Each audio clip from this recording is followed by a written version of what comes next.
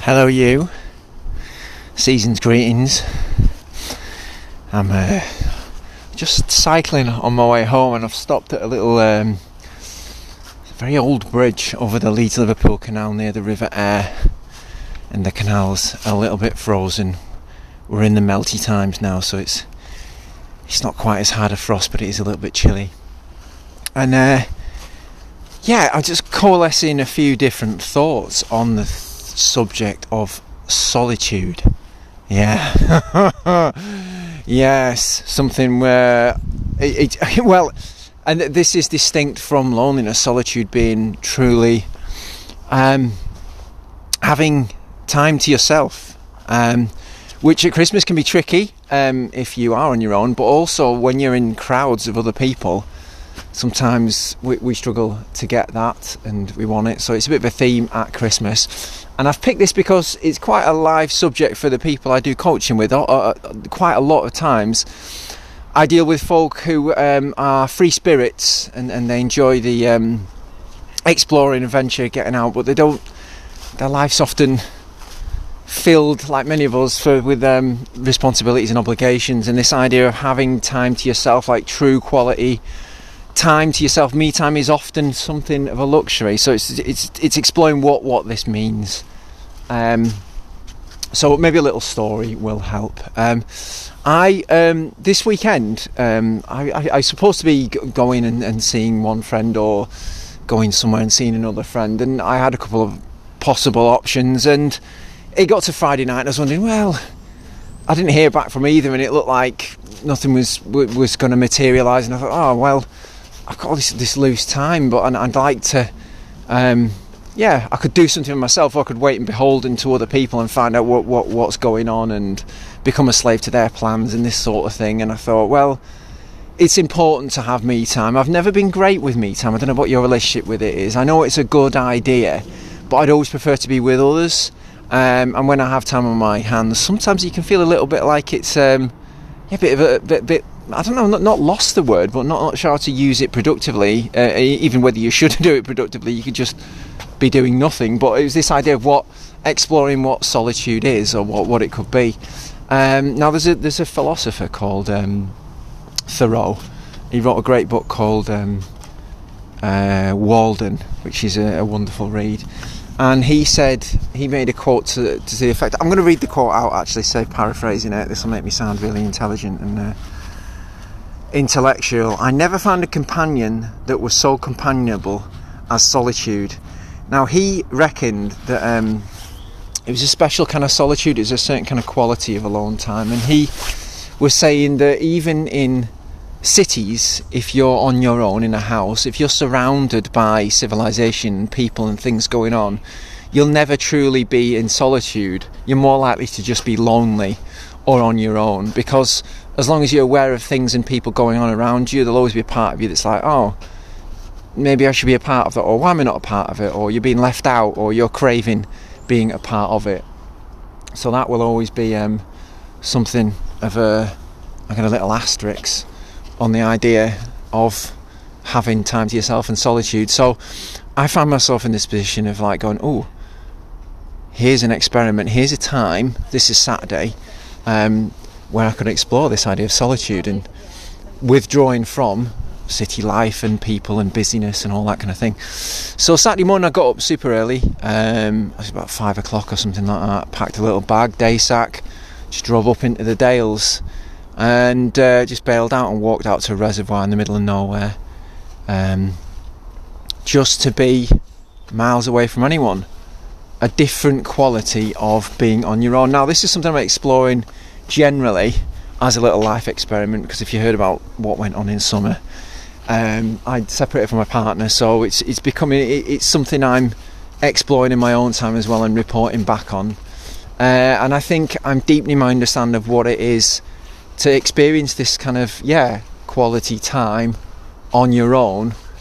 I don't want to say finding yourself, because I think I know who I am, and then making it an enriching experience. Now, this is exempt from people who are genuinely lonely and isolated, which is never a good thing, as in estranged from society. That's a different thing. I'm talking about as a meditative practice, having time to yourself that is unaffected, undisturbed, unbeholden to others.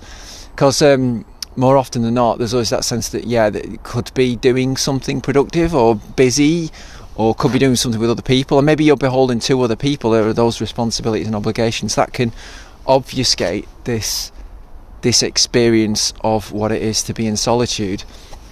And I found that it was my experience of it as I wandered up into the Dales on my own at dawn. I took some lovely photographs, actually. They're on Instagram at Chris Kenworthy. But it wasn't about the photos. That was the first thing I did. I started to take photographs thinking, I can share this with other people. But again, that was sort of undermining the whole experiment. It soon became more quiet when I hadn't seen anyone. And at the fringes I could sort of see houses and animals and farms and this sort of thing. So there were people around, but it wasn't civilization. It was just individuals out on the moors carving their own way through.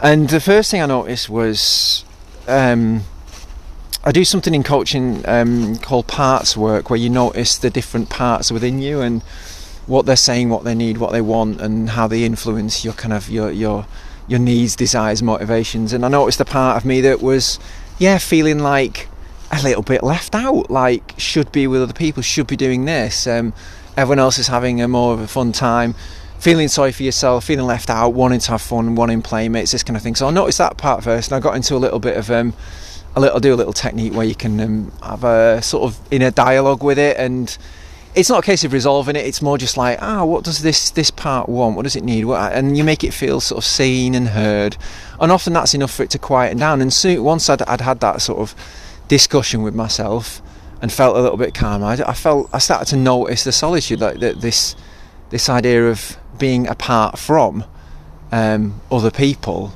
And what was the quality like? It wasn't a peace. It was just kind of feeling quite spacious, I don't know, expanded, quite nice, not caring so much about anything and anyone in particular, just having that freedom. And that can be scary for some people. Like, sometimes people don't make that time for yourself, that solitude. It's difficult to get in a house with other people, or when you've got other people sort of on your coattails expecting your time and attention to find that quality of solitude. And we can sometimes be afraid of it. I wonder, what will I do with myself when I'm there? What little parts and voices are going to pop up and start hijacking my attention? What will I might have to listen to them, and what are they going to tell me? I might not want to hear what they've got to say about my job, my relationships, my work, this kind of thing. But so that was tricky. But once through it, I found this sort of I started to have all these sort of ideas. I'm always thinking about new directions to take my coaching practice, and I had a lovely idea about doing a collaboration with some improvisers and doing some stuff around. Suffice to say, I was wandering along, and then all of a sudden I had this little bit of inspiration, this little idea of what I could do with some ideas that have been floating around. And I started to sort of play around with what that might look like and what I might do next. And I noticed I started to march back towards civilization, because I was already heading back to where I'd left the car at that point. But I noticed like my whole posture changed, and I became quite focused and determined and excitedly walking, which isn't the way I'd first gone into it. When I first parked the car and wandered away from the town up into the Dales, I noticed I was feeling a little bit like apprehensive, maybe noticing acutely the fact that I was on my own and this kind of thing, and feeling a little bit self-conscious and wondering whether, a bit delirious and maybe a bit disillusioned or spun out because it was so early in the morning. But that, my mood lifted once I'd sort of gone into the process of solitude. I wonder whether this part that popped up that I had conversation with is part of the solitude, and maybe Thoreau was onto something, this special quality of being on your own.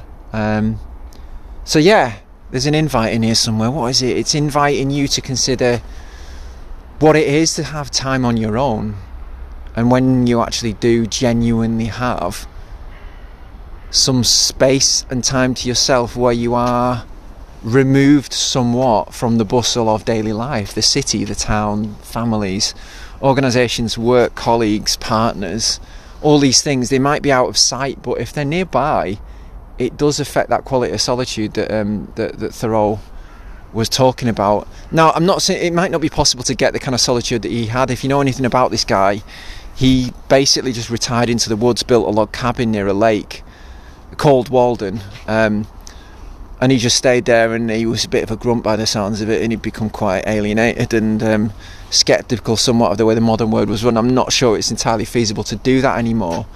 So maybe the other question is, what does solitude look like? What's the nearest approximation you can do?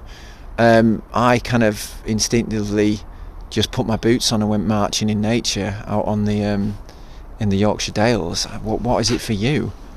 So the quality of solitude, and hopefully you can see the parallels with Christmas and what that brings us. Sometimes I was chatting with someone last night about how it forces people together in proximity that wouldn't usually be together with families, and there's always tension and politics in the background. Maybe you're lucky enough to get on with your family, but still it's difficult to get away from them when you need a moment's peace. So solitude, what does it mean for you? And season's greetings as well. Happy Christmas, or whatever you celebrate at this time of year.